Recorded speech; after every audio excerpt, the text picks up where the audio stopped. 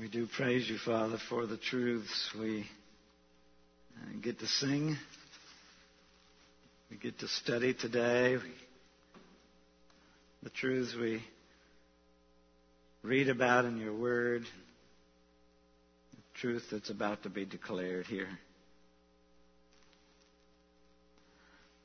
We praise you for your greatness, for the absoluteness of those truths, for the glory that we get just a small taste of as we spend this time together on the Lord's Day. And we thank you for the gathered church, not just here but around the world, Lord, those that are worshiping you around the world on the Lord's Day. And we pray that your Spirit might empower your people to accomplish the task that you've called us to. Even we pray that for this small body here on Bees Ferry Road. Do your work in our lives. Build us to be your church so that we might be the salt and light in this neighborhood and around the world that you've called us to be. Lord, for you are the one who brought us out of darkness into your marvelous light. May we shine that light as we go, as we do, as we share, as we love others. But we're here today because we need you. We do realize in you our hope is found, and apart from you there is no hope. So, Father, give us faith to see beyond what's going on in the various circumstances of our lives right now. And because this is a dark world, and we live in a dark place. Crisis after crisis of war and terrorism and immorality, sin upon sin, and pain and suffering going on in the lives of people around the world. Lord, use us as your people, not to be a part of the problem, but to provide an answer. Give us strength to do that even when it gets darker. Lord, we know there are individuals in our body here who are struggling, suffering, some emotionally, some spiritually, some physically. We pray that you would meet their needs, those that are homebound, that want to be here and can't be here, that you would touch them today. We particularly pray for Ann Wellman in her upcoming surgery, Lord. Give the doctors wisdom as they take care of her. And, Lord, meet her needs as you promised you would.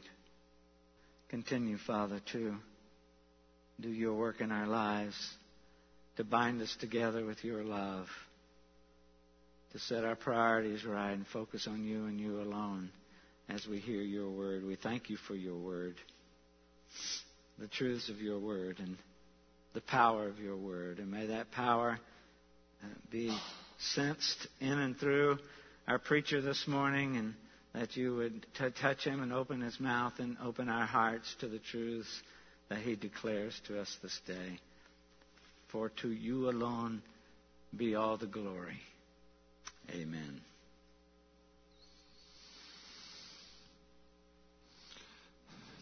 I invite you, if you would, to turn your Bibles to 1 Peter chapter 1. We'll look this morning at 1 Peter chapter 1, verses 17 through 21. We won't cover the entire passage exhaustively this morning. We'll zero in on sort of one issue and come back to some others next week. I'll read it for you. 1 Peter chapter 1, beginning in verse 17. And if you call on him as Father, who judges impartially according to each one's deeds, conduct yourselves with fear throughout the time of your exile, knowing that you were ransomed from the futile ways inherited from your forefathers, not with perishable things such as silver or gold, but with the precious blood of Christ, like that of a lamb without blemish or spot. He was foreknown before the foundation of the world, but was made manifest in the last times for your sake, who through him are believers in God, who raised him from the dead and gave him glory, so that your faith and hope are in God. The word of the Lord for us today. I'm going to ask you a question. What frightens you? What are you afraid of? I'm going to let you think about it for 5 seconds. What frightens you? What things cause fear to begin to well up inside of you? Oh, you don't get afraid of anything? What, are you invincible people or something? Failure is a good one. Anarchy. That's worth being afraid of. I'm afraid of spiders.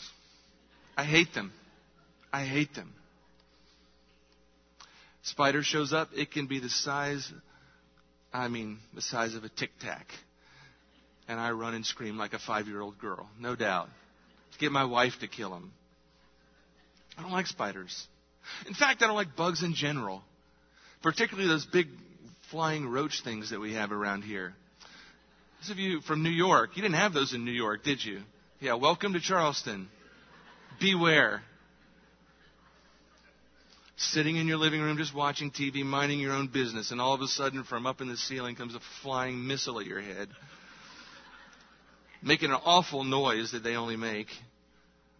They don't bite. They don't do anything. They're just gross. That's the only one I'll get this morning, I'm sure. I'm scared of those things. I hate them. They terrify me. I see one flying and it just makes me jump, makes me run. Are you afraid of things? Those are silly things, right? Bugs, spiders. There are a lot of silly things that we are afraid of, little silly fears that we have, and all of us have them, right? You've got those little silly things that frighten you. They're probably, when you think rationally about it, shouldn't, right? I mean, what's a spider going to do to me? What's a flying cockroach going to do? Nothing. You can squish them. It's not rational fear. But it's still fear. There are all kinds of little silly things that frighten us, but there are also serious things that frighten us, right? Things that we wouldn't laugh about, things that we wouldn't joke about. Anarchy is a serious thing. Failure is a serious thing. All sorts of things frighten us. Fear can be silly, but it can also be a crippling thing for people. There are folks who simply won't step outside of the home because they're terrified of all sorts of things. It can cripple a life.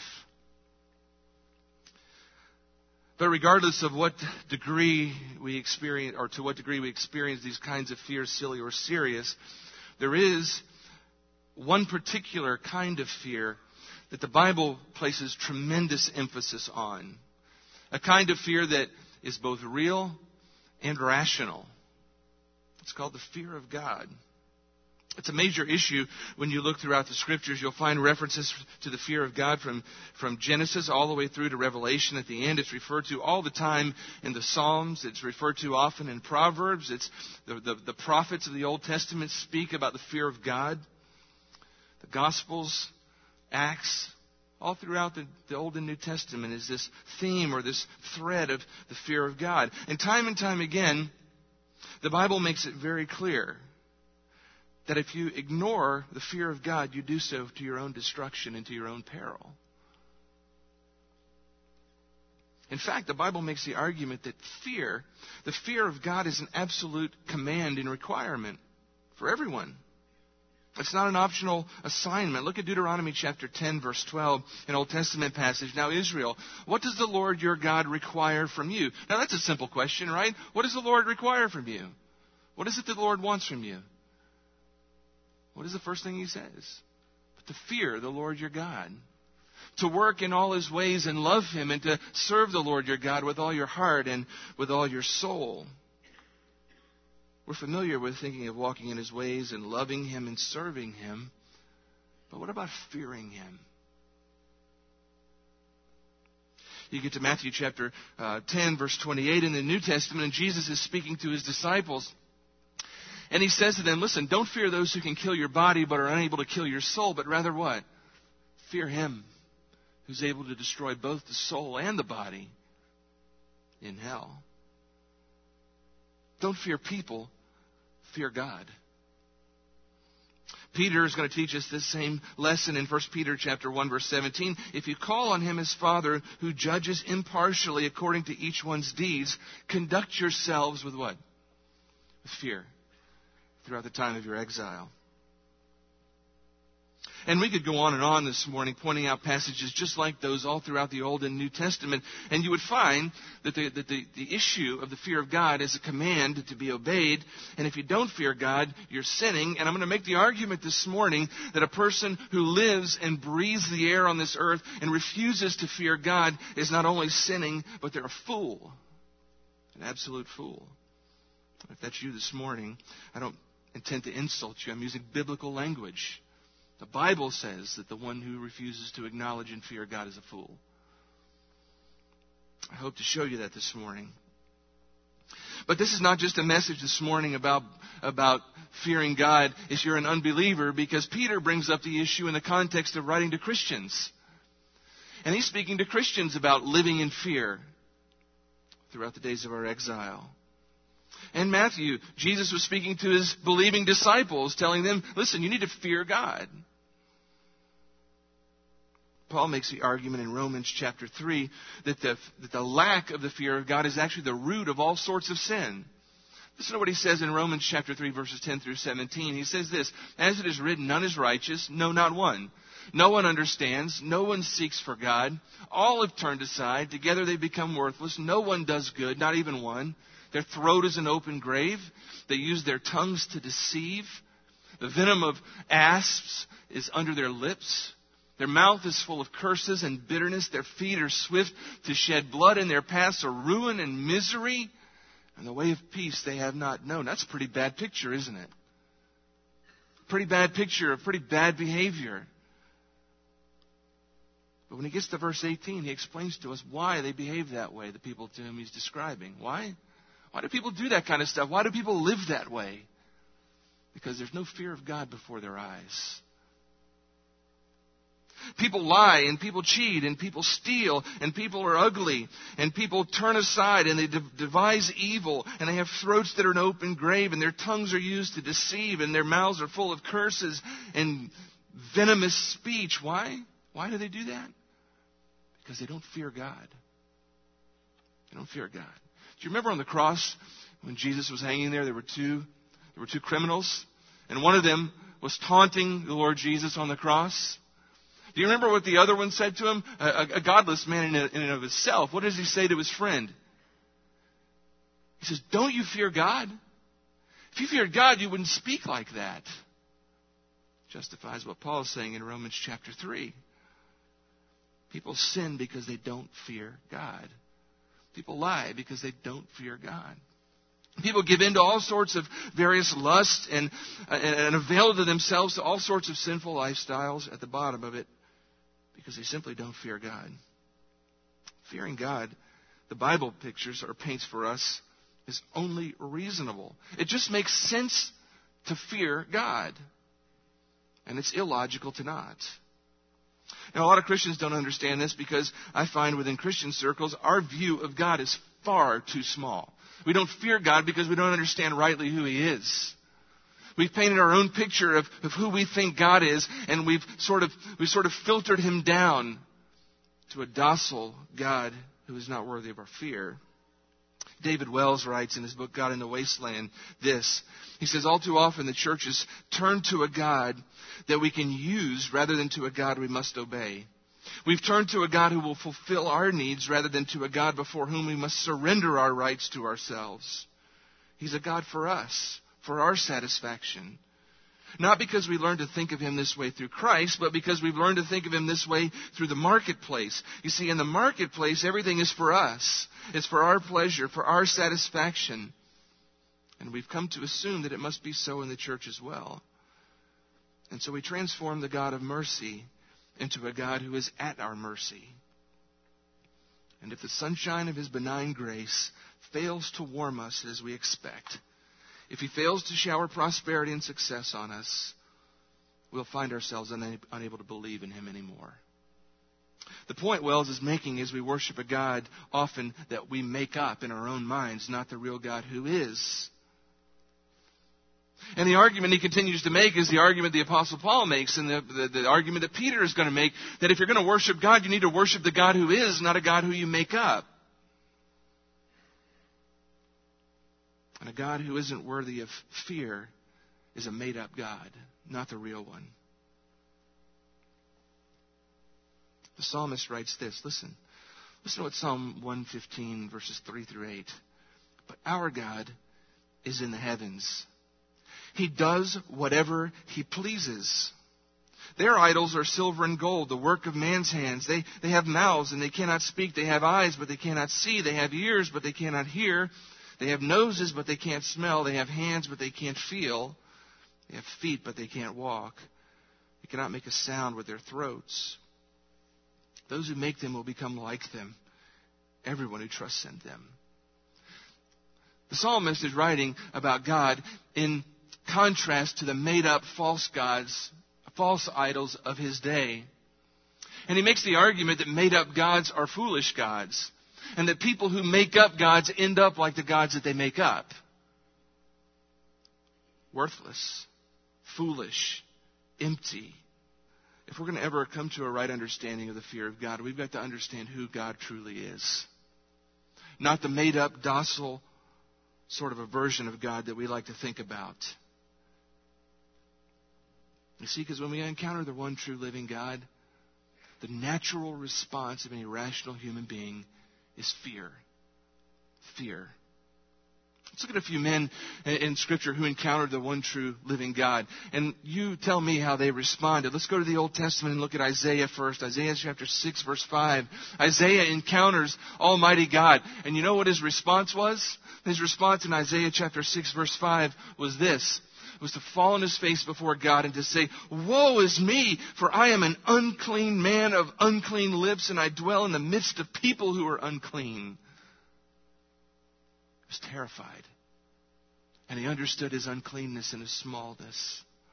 Ezekiel, in Ezekiel chapter 1, verse 28, after having described to us this vision of God that he had seen, he says this, "Such was the appearance of the likeness of the glory of God. And when I saw it, I fell on my face, and I heard the voice of one speaking." Why do you think Ezekiel fell on his face when he saw God? He was terrified. In Mark chapter 9, verses 5 and 6, you may recall the context here. Jesus has taken Peter, James, and John up on a mountaintop with him. And there's a plan that's going to take place, and these three guys are going to witness it. Jesus, goes up on the mountain, and there he's transfigured before their eyes, and they see a glimpse of his unrestrained glory. And Moses and Elijah, in some mystical sort of a way, come for a visit, and they have a little chat. And Peter, James, and John are looking at this thing and watching it, and you can only imagine what must have been going through their minds when they saw that. Peter, who we all love, right? Because he's never at a loss for saying something, even if it's stupid, says to Jesus in Mark 9:5, "Rabbi, it's good that we're here." That's an understatement, right? "Let us make 3 tents, one for you and one for Moses and one for Elijah." And listen, I love this. Why is he saying all that? Well, he didn't know what to say. Why? He was terrified. He was absolutely horrified. You ever been so terrified your mouth just starts running and you have no idea what you're saying and it makes no sense? Do you do that? Some people, when they get afraid, they just start blabbering. That's what Peter was doing. They saw a glimpse of who the Lord Jesus really was in his glory, and they were terrified. In Luke chapter 8, you might recall, the disciples were out on the sea in a boat, and Jesus was in the lower hold, and he was asleep. And a storm comes up, a really bad storm, and the fishermen think that the ship is about to go down and they're going to die. And when they woke him in Luke chapter 8, verse 24, saying, "Master, we're perishing." And he woke and rebuked the wind and the raging waves, and they ceased, and there was calm. And he said to them, "Where's your faith?" What was their response when they watched Jesus do this? They were afraid. They were afraid. And they marveled, saying to one another, "Who then is this that he commands even the winds and the water, and they obey him?" They saw a glimpse of the majesty and power of the divine Lord Jesus Christ. And just that little glimpse was enough to terrify them. They were afraid. Can I tell you this directly? You are not worshiping the one true living God if you are worshiping a God you don't fear. Peter's going to remind us this morning how important the fear of God is and why it is that we should fear Him and exactly what that means. Look with me at verse 17. Be the focus of the rest of our time together this morning. And if you call on Him as Father who judges impartially according to each one's deeds, conduct yourselves with fear through the time of your exile. Now, if we're going to talk any more about the fear of God, we need to get a definition for what in the world we're talking about when we talk about the fear of God. When you hear the word fear, what immediately comes to your mind? When I said that in the opening question, what things make you afraid, you had an image of what fear is. What is that kind of fear that you were thinking of? Okay, scared. Terror, is that a good word for it? It's that thing you feel when you're walking in the woods by yourself and all of a sudden a bear shows up, right there. Fear, right? It's terror. It's a kind of a human response that causes us to want to do what? To run, to flee, to get away. It's a terror that says you're in danger. There's potential harm. There's potential that you could lose your life. There's potential pain. Get out of here. Now that's a certain kind of fear. God has hardwired us to experience that kind of fear, and it's a really good thing, right? I mean, how dumb would it be, to live life without that? You're walking down the path and there's the grizzly. I'm not afraid of you. Yeah? Just keep walking. Life is over quickly. That fear is a good thing. It causes us to get away when there's danger. It causes us to flee. It's a self-protection mechanism that God has built into us. A sort of a terror that causes us to want to flee. When we speak of the fear of God, this is not the fear we're talking about. This is not the biblical language. This is not what the words that the Bible uses to describe fear mean. It doesn't mean sheer terror, the kind of terror that you have when facing a bear in the woods or a roach flying across your room. This word, fear, phobos, it's hard to get a clear definition that captures the whole nuance of the word, but the best we can do is this. It means a profound respect and awe. Profound respect and awe. And I don't like that because it doesn't capture everything fully. When you think of the word respect, it doesn't capture everything because respect just sounds like a benign word. And in our culture, frankly, respect is on the decline in general. Whether it's children respecting their parents, citizens respecting law enforcement, respect is just on the students respecting teachers. It's not in fashion these days to be respectful. And that word it just kind of sounds benign. It sounds so unemotional. Okay, I respect you. This is not the kind of fear, though. Fear does involve this idea of respect. It is kind of a respect for someone of great power that you know has the power to do awful and great things. You respect them. But it's also combined with this idea of awe. When you think of awe, what do you think of? I think of something that just makes your jaw drop, right? It's like jaw dropping. You see something and you're just in awe. It's unbelievable. It's too unbelievable to put in words. You're stunned at how awesome it is, right? So this word kind of fear, this fear of God captures both of these ideas. It's this profound respect and this jaw-dropping awe smashed together with more added. That's what's being described by this word fear. Just a combo of profound respect and staggering awe. But it's a kind of fear that does not drive us away, but drives us toward. It humbles us. It motivates us. This is what the Bible speaks of when it speaks of the fear of God. And it commands us to fear God. It commands us to come at Him with profound respect and staggering awe. Why should we do that? Why should we fear God? Why should we fear Him? Let me give you a quick list. This is kind of the biblical background to what Peter is wanting to communicate. We should fear God because He's awesome. We should fear God. We should stand in awe before Him because He is truly awesome. Now again, When you hear the word awesome, what does that dream up in your mind? When I think awesome, I think pizza or ice cream. Or that roller coaster I went on last week. That was truly awesome. I think when I got off with my son, we said, that was awesome. We use the word awesome sort of lightly in our vernacular here in our culture, right? All sorts of things are awesome. Pizza's awesome. Ice cream's awesome. Pastor Frank is awesome. All kinds of things are awesome. He's clapping, yeah. All sorts of things are awesome. The movie we just saw last week, this is awesome. We've used that word in that regard so often that the word awesome kind of loses its luster. When we think of God as being awesome, don't think pizza awesome or ice cream awesome. Think earthquake awesome. Think earthquake awesome. How many of you have ever been in an earthquake? Okay, so some of you have been in an earthquake. So you understand what I'm talking about when I say earthquake awesome.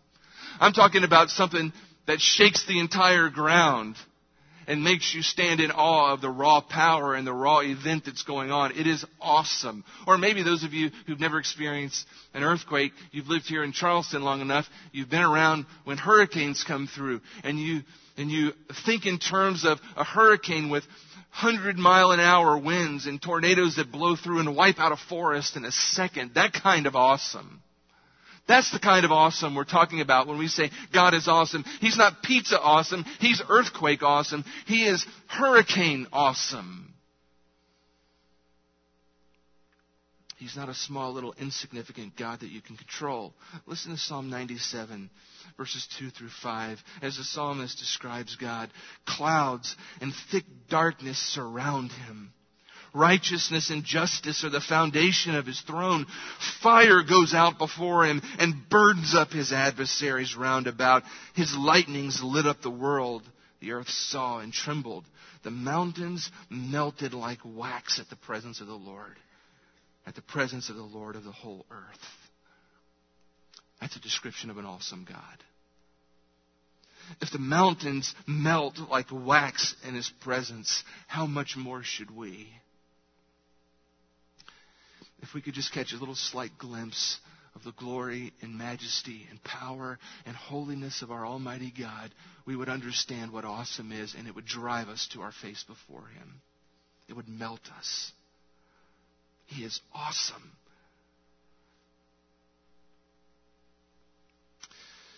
We should fear God because he's awesome. We should fear God because he's the creator of all men and the creator of all things. We should fear him because he's made everything that we know, including us. Psalm 100, verse 3, know that the Lord himself is God. It's he who made us, and not we ourselves. We are his people and the sheep of his pasture. John 1, 3, all things came into being, how? Through him. And apart from him, nothing came into being that's come into being. God has made everything. He is our creator. He is the one who made us and made everything that there is to be known. He is awesome. And not only did he make everything, he's the sustainer of everything. Colossians 1:17, he is before all things, and in him all things hold together. Not only has God made everything, but he's holding it all together. And if at any moment God ceased to exist, you and I would cease to exist. And everything that we know in creation would cease to exist. Because he made it and he holds it together. And he's sovereign over it all. Daniel chapter 4, verse 35, all the inhabitants of the earth are accounted as nothing. He does according to his will in the host of heaven and among the inhabitants of earth, and no one can ward off his hand or say to him, what have you done? He's made it all, he sustains it all, and he does whatever he wants with it. And nobody can question him. Psalm 103:19, the Lord has established his throne in the heavens, and his sovereignty rules over all. He is infinitely superior to anyone and anything. Listen to Exodus chapter 15, verse 11. The question is this: who is like you among the gods, O Lord? Who is like you? Majestic in holiness, awesome in praises, working wonders. What's the answer to that question? There is no one. There is nothing like God. Isaiah chapter 40 is worth reading. If you have your Bible and you want to turn there, you can follow along. If you turn to your Bible, it gets your blood moving, keeps you awake, all that good stuff too. Isaiah 40, verse 12 and following. Listen to this description of God. Speaking of God, who has measured the waters in the hollow of his hand and marked off the heavens with a span, enclosed the dust of the earth in a measure, and weighed the mountains in scales and the hills in balance. Who has measured the Spirit of the Lord, or what man shows him his counsel? Whom did he consult, and who made him understand? Who taught him the path of justice, and taught him knowledge, and showed him the way of understanding? Behold, the nations are like a drop from a bucket, and are accounted as the dust on the scales. Let's just pause right there. What are all of humanity put together compared to God? A drip in the bucket, dust on a scale. Behold, he takes up the coastlands like fine dust. Lebanon would not suffice for fuel, nor are its beasts enough for a burnt offering. All the nations are as nothing before him. They are accounted by him as less than nothing, emptiness. To whom then will you liken God?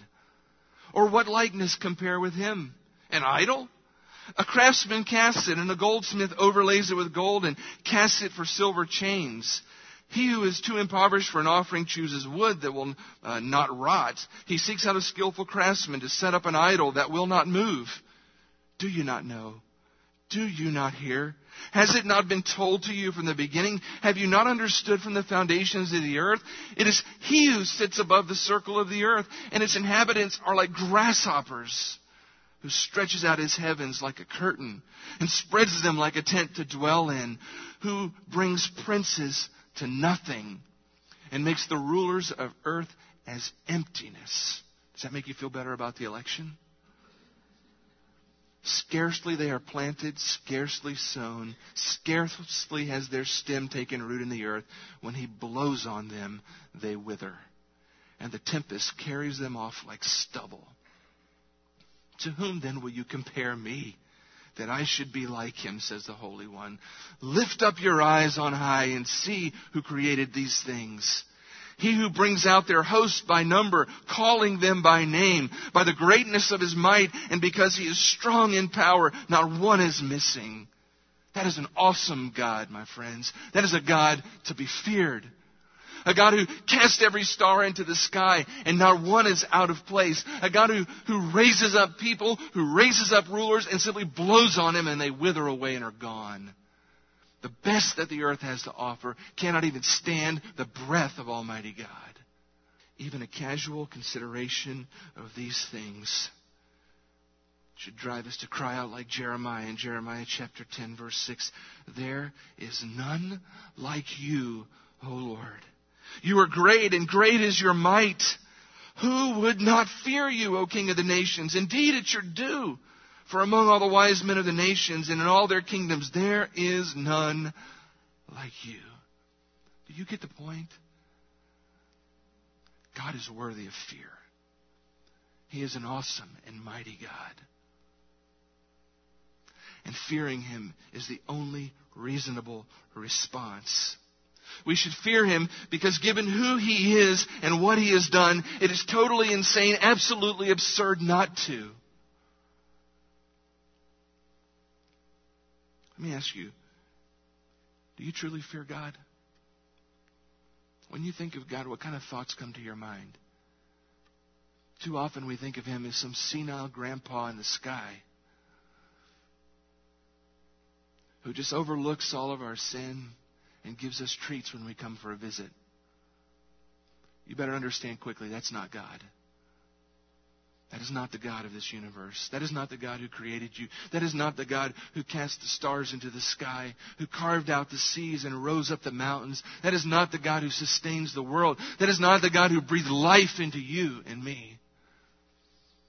He is not a senile grandfather in the sky. He is awesome and he is mighty. And to be exposed to the slightest little sliver of his glory and power and might would drive us to our knees on our face before him. You live in fear of God because He's an awesome God. And it's the only rational response to one like Him. This is all the backdrop to what Peter is arguing in 1 Peter chapter 1 when he says we're to live our lives here in fear.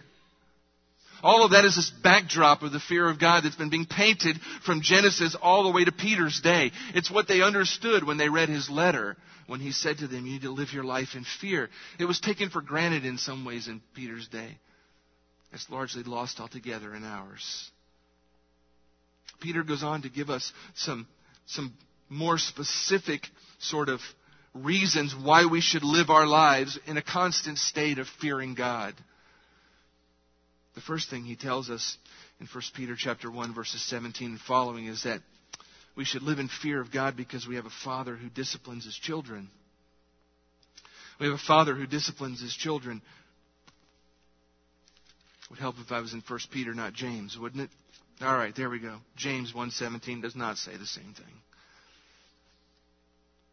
And if you call on Him as Father who judges impartially according to each one's deeds, conduct yourself with fear throughout the time of your exile. Peter speaks here of God as a father. And that imagery of that word and the imagery of that title is very distinct. I mean, you and I had fathers, I assume, right? Maybe you didn't grow up with your father. I grew up with my father. And so it's easy for me to understand this relationship of father and child. There was, in my life, a fear of my father. Now, he's here today. And you'll find him to be totally not scary at all. Probably one of the nicest people you ever meet. And you'll not get out of here without him finding out who you are, probably. And meeting you and smiling at you and talking to you. Very, very non-intimidating. But I grew up with a healthy respect and awe of my father. He instilled that in me from when I was young. I understood that there were things that he expected and things that he did not expect. And I knew my father loved me, but I also had a healthy fear of him. And that motivated me in my life in various sorts of ways. I can remember times when there was temptation to sin right in front of me. And in the back of my mind, what if my dad catches me? What if he finds out? I'm toast. I knew that. It was a fear that didn't drive me from him, but it was a fear that was based out of love, a father-son relationship, a parent-child relationship. I want to instill a healthy fear in my son. I want him to understand that there's right and there's wrong, that there are consequences for wrong. And whenever there's temptation in front of his eyes, I want there to be a healthy fear in his mind. Because I understand in doing that, I'm modeling for him how he's going to view God later. Because God is like a father who disciplines His children. Hebrews chapter 12, verses 5 through 6. And have you forgotten the exhortation that addresses you as sons? My son, don't regard lightly the discipline of the Lord, nor be weary when reproved by Him. For the Lord disciplines the one He loves, and He chastises every son whom He receives. Listen, the love of the Lord is real, but the discipline of the Lord is real as well. The love of the Lord does not motivate Him to overlook sin and act as though it doesn't matter. The love of the Lord motivates Him to bring discipline in our lives when we sin against Him. Old Testament, think Jonah, right? If you know any Old Testament story, you know Jonah, right? What's going on with Jonah? Okay? God says, go that way. Jonah says, Roger that, God, I'm going this way. You want me to go to those people? I'm going there. And he gets in his boat, and he gets in a boat and heads the opposite direction from the Lord. And what does the Lord do to that man? Well, He hurls a storm at him, the text tells us, in the ship. And the net result of the storm is Jonah goes overboard and finds himself in the belly of a great fish. And in the belly of that great fish, the Lord reminds him that it's best to do what God tells you to do the first time. Or as I tell my son, quickly and cheerfully. Quickly and cheerfully. Two things we shouldn't think of. Obedience, right? Quickly and cheerfully. Do what I ask you to do quickly and cheerfully. And it goes with the Lord, right? What do we do when the Lord tells us to do something? You best do it quickly and do it cheerfully. Because the Lord disciplines those He loves. you run from the Lord, He'll discipline you. He'll get you. He'll chase you down, and He'll bring circumstances into our lives that will get our attention. And depending on how stubborn we are and how far we're willing to run, that will determine, I think, the intensity to which He brings the discipline. The further we run, the more stubborn we are, the more painful the Lord has to bring discipline into our life to wake us up. Jonah was pretty stubborn. Ends up in a fish. Think Israel in the Old Testament. Israel understood the love of God. God had chosen them and poured out His love and grace and mercy on them time and time again. But time and time again they rebelled against Him. And whenever they rebelled, what does the Lord do? The Lord disciplines those whom He loves. Say that with me. The Lord disciplines those whom He loves. He's a father who disciplines His children. We're to live our lives here in fear of the Lord because we understand that to disobey Him, to defy Him, to rebel against Him, brings into our lives His fatherly discipline. And so the fear of God here in Peter is presented to us as a motivator to obey God so that we might enjoy God's blessing rather than His discipline.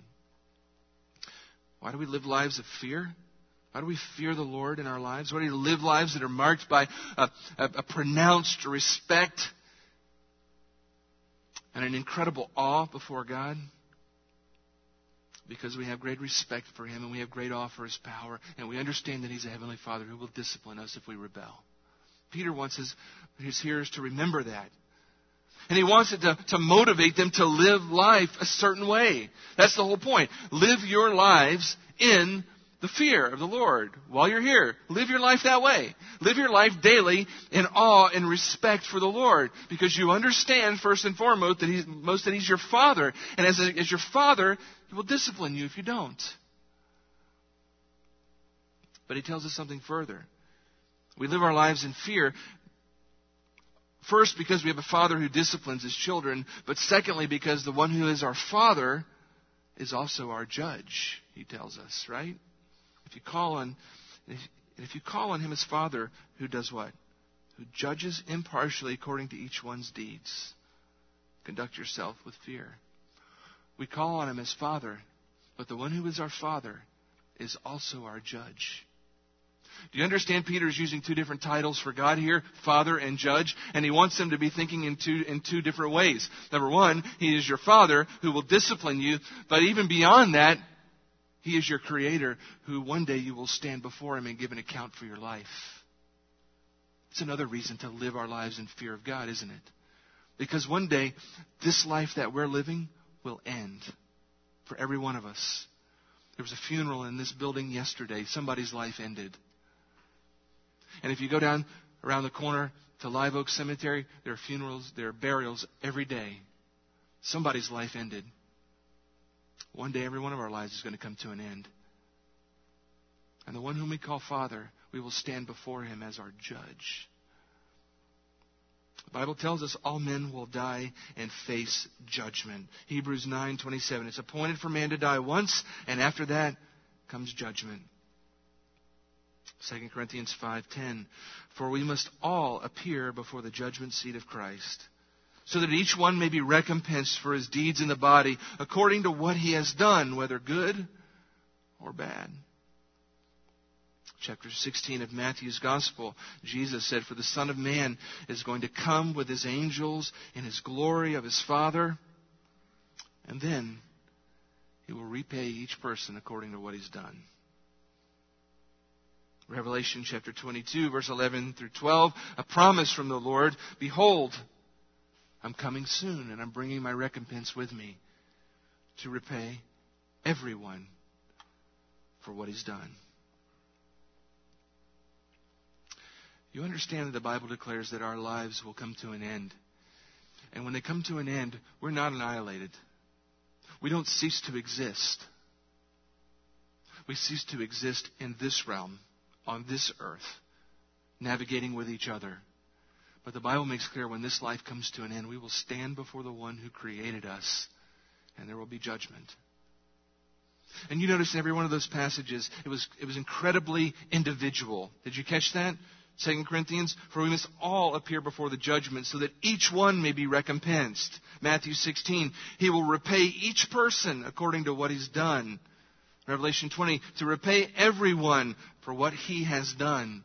It's very individual. This is not group judgment, it's individual.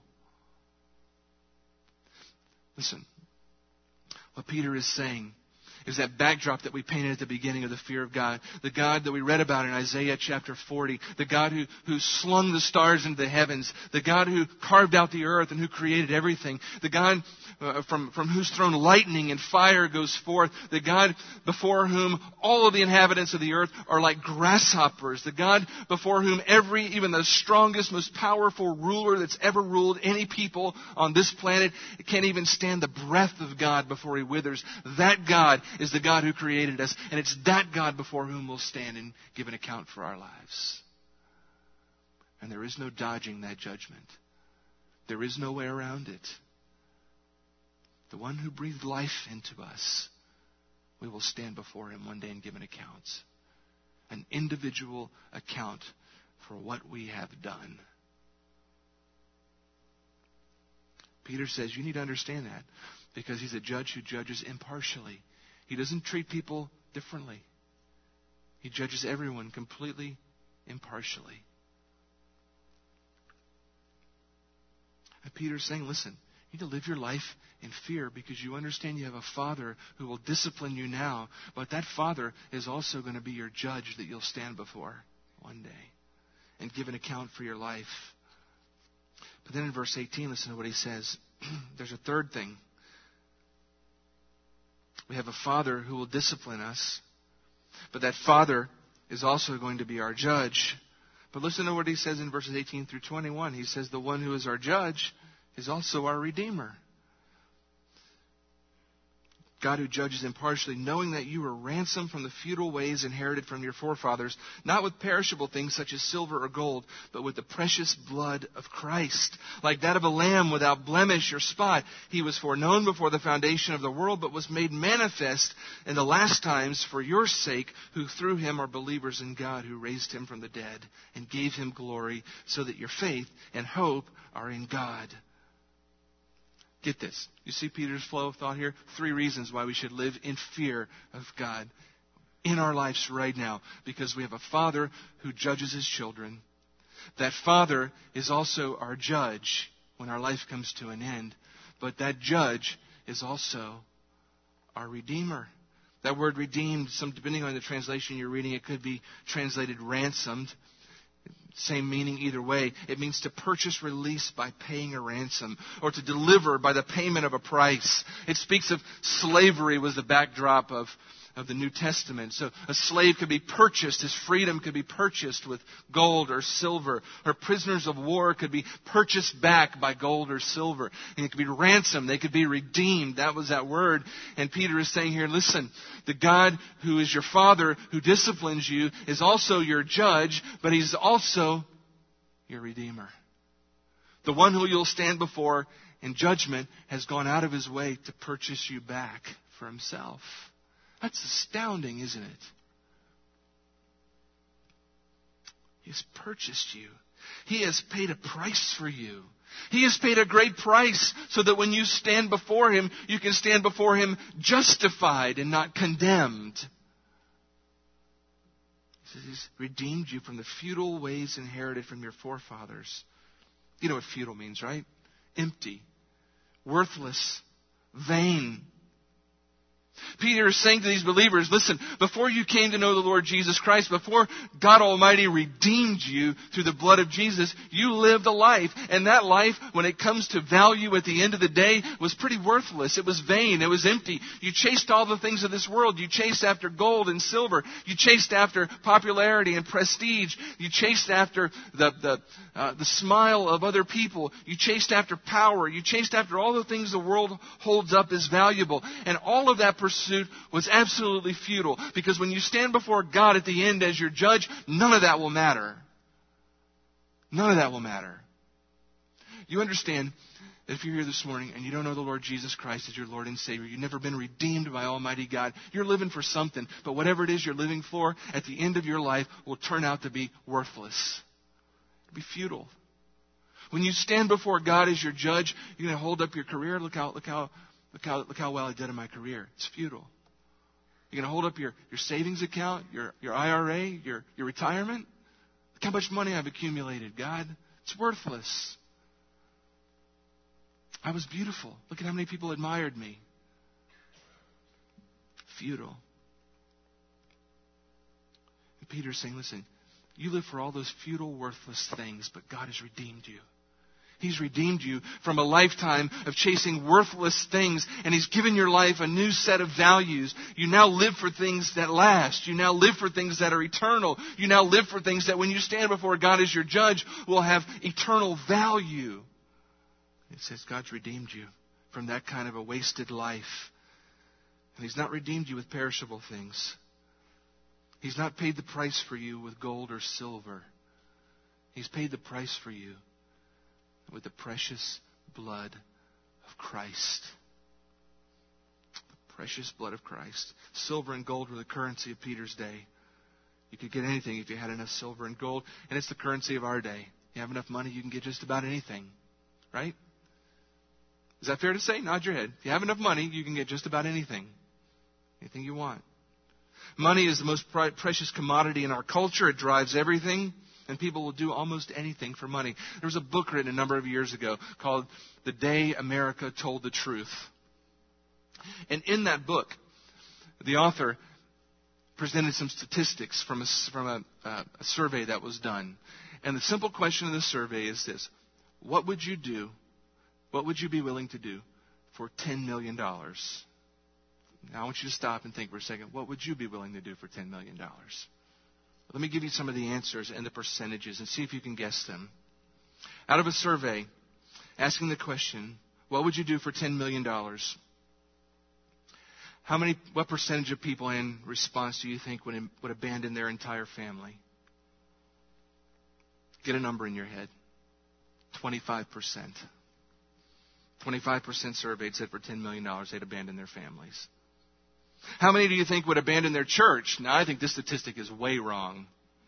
It's 25%. I'm thinking more like 98%. I can find another church, right, Pastor Frank? $10 million. What percentage would become a prostitute for a week? 23%. What percentage would give up their American citizenship? 16%. Let's get personal. How many would leave their spouse for $10 million? 16%. How many would withhold testimony? Would withhold testimony and allow a murderer to go free? 10%. How many would kill a stranger for $10 million? 7%. How many would put their children up for adoption?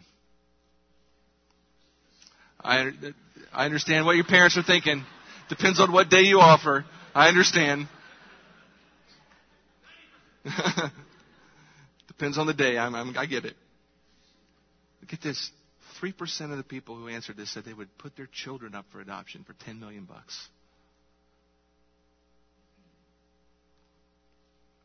I get it. You know, kids can be frustrating.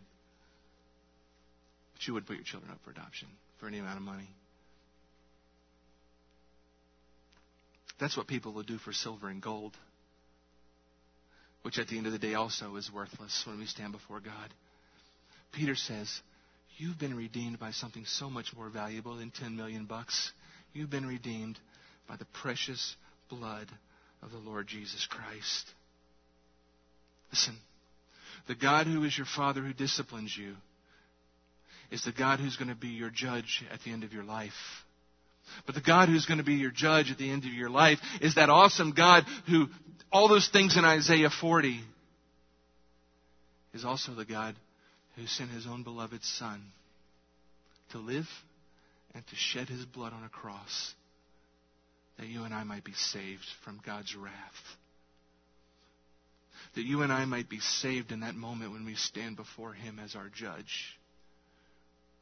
that we may be able to stand before Him redeemed and justified before Him, so that we might stand before Him and not be the recipient of His eternal wrath on our sin, but that we might be the recipient of His eternal grace. But the price was high. It's the life of His own Son. When you hear the blood of the Lord Jesus Christ, or the blood of Christ, just think of the whole atoning death of Jesus for you.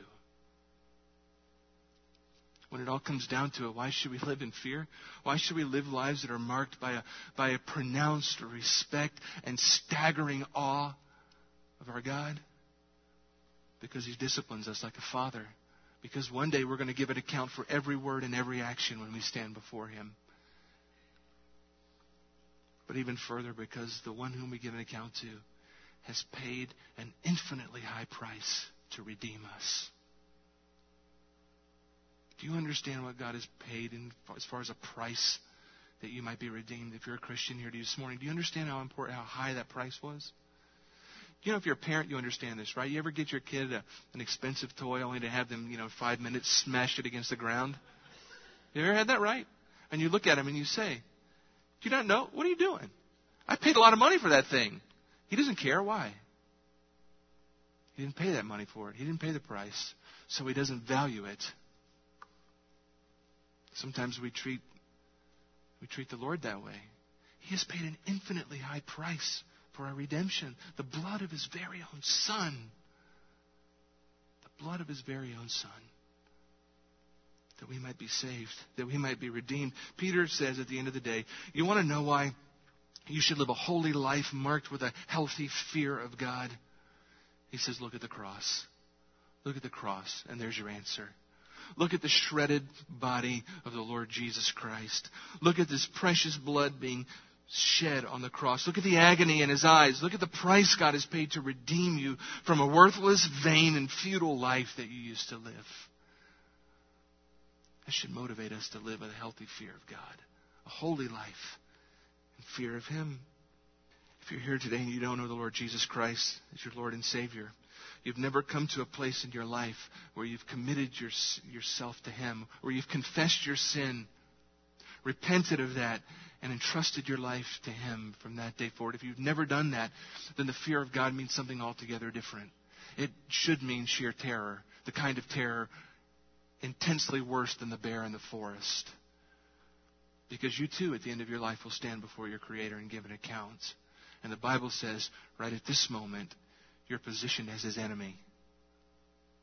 And what's awaiting you on that day is the full wrath that He has to offer, that's been stored up since the beginning of your life, building every time you've sinned and rebelled against Him, waiting to be poured out upon your head eternally in a place called hell. If you're here today and you don't know the Lord Jesus Christ, you should fear God. And if you don't, the Bible says you're a fool. Because at the last day you'll stand before Him. And it will be abundantly clear to all what a fool you've been. But you don't have to experience that. Because the Bible says at this very moment, the Lord Jesus Christ, the Son of God, who was given on the cross for your sin, stands before you with an open invitation. Come to me, and I will give you rest. Eat of me, and you'll never hunger again. Drink of me, and you'll never thirst again. Repent of your sin and entrust yourself to the Lord Jesus Christ today. And He'll redeem you. And He'll become for you not your judge as far as your judge giving you the wrath of God, but He'll become for you your Father. Your Father. If you're a Christian here this morning and you've been living with a flippant attitude toward your God, you need to repent of that today. And you need to pray that God would give you a healthy fear of Him in your heart. An appropriate awe and respect of Him. He is not to be trifled with. He is not to be taken lightly. He is not to be approached casually and flippantly as though He's no one important. He's the God of the universe. And even though He's our Father, He matters. Let's pray together. God, we corporately as believers confess before You that we approach You far too casually. We're comfortable talking about loving you. We're comfortable talking about serving you. But we've forgotten what it is to fear you. We've watered you down into our minds into some kind of benevolent best buddy or senile grandfather or pal that we hang out with on the weekends. But you are not those things. You are the exalted God of the universe, who has created all things and before whom all the inhabitants of the earth are but mere dust on a scale. Grasshoppers. You are the God who's created all things and sustains everything, every moment, including the very breath we breathe at this second. Oh, God, help us to see who you are. May we be astounded by your awesomeness. May we be astounded once again in awe of who you are. And further in awe that you would care about anyone like us. And may we be deeply awestruck by the fact that one such as you would send your own Son to die for us, to shed his blood for us, that at the last day we might be judged not guilty and granted eternal life with you. Awaken us to a fresh awe of you, Lord. For that man, for that woman who's here, who doesn't know you as Lord and Savior by your Son, Jesus, I pray that you would strike their hearts with a sheer terror of you. That they wouldn't be able to even sleep tonight, oh God. Because they're struck by who you are. And they understand that the date is quickly approaching when they'll stand before you. I pray that that fear would drive them to you this morning. Would drive them to the cross where they'd see the blood of your Son shed on their behalf. And then by faith and repentance, place their trust in you. And be redeemed. May that even be the miracle you work in these quiet moments. We pray for Christ's sake. Amen. Perhaps you want someone to pray with you, to pray with you, to pray with you, to pray with you, to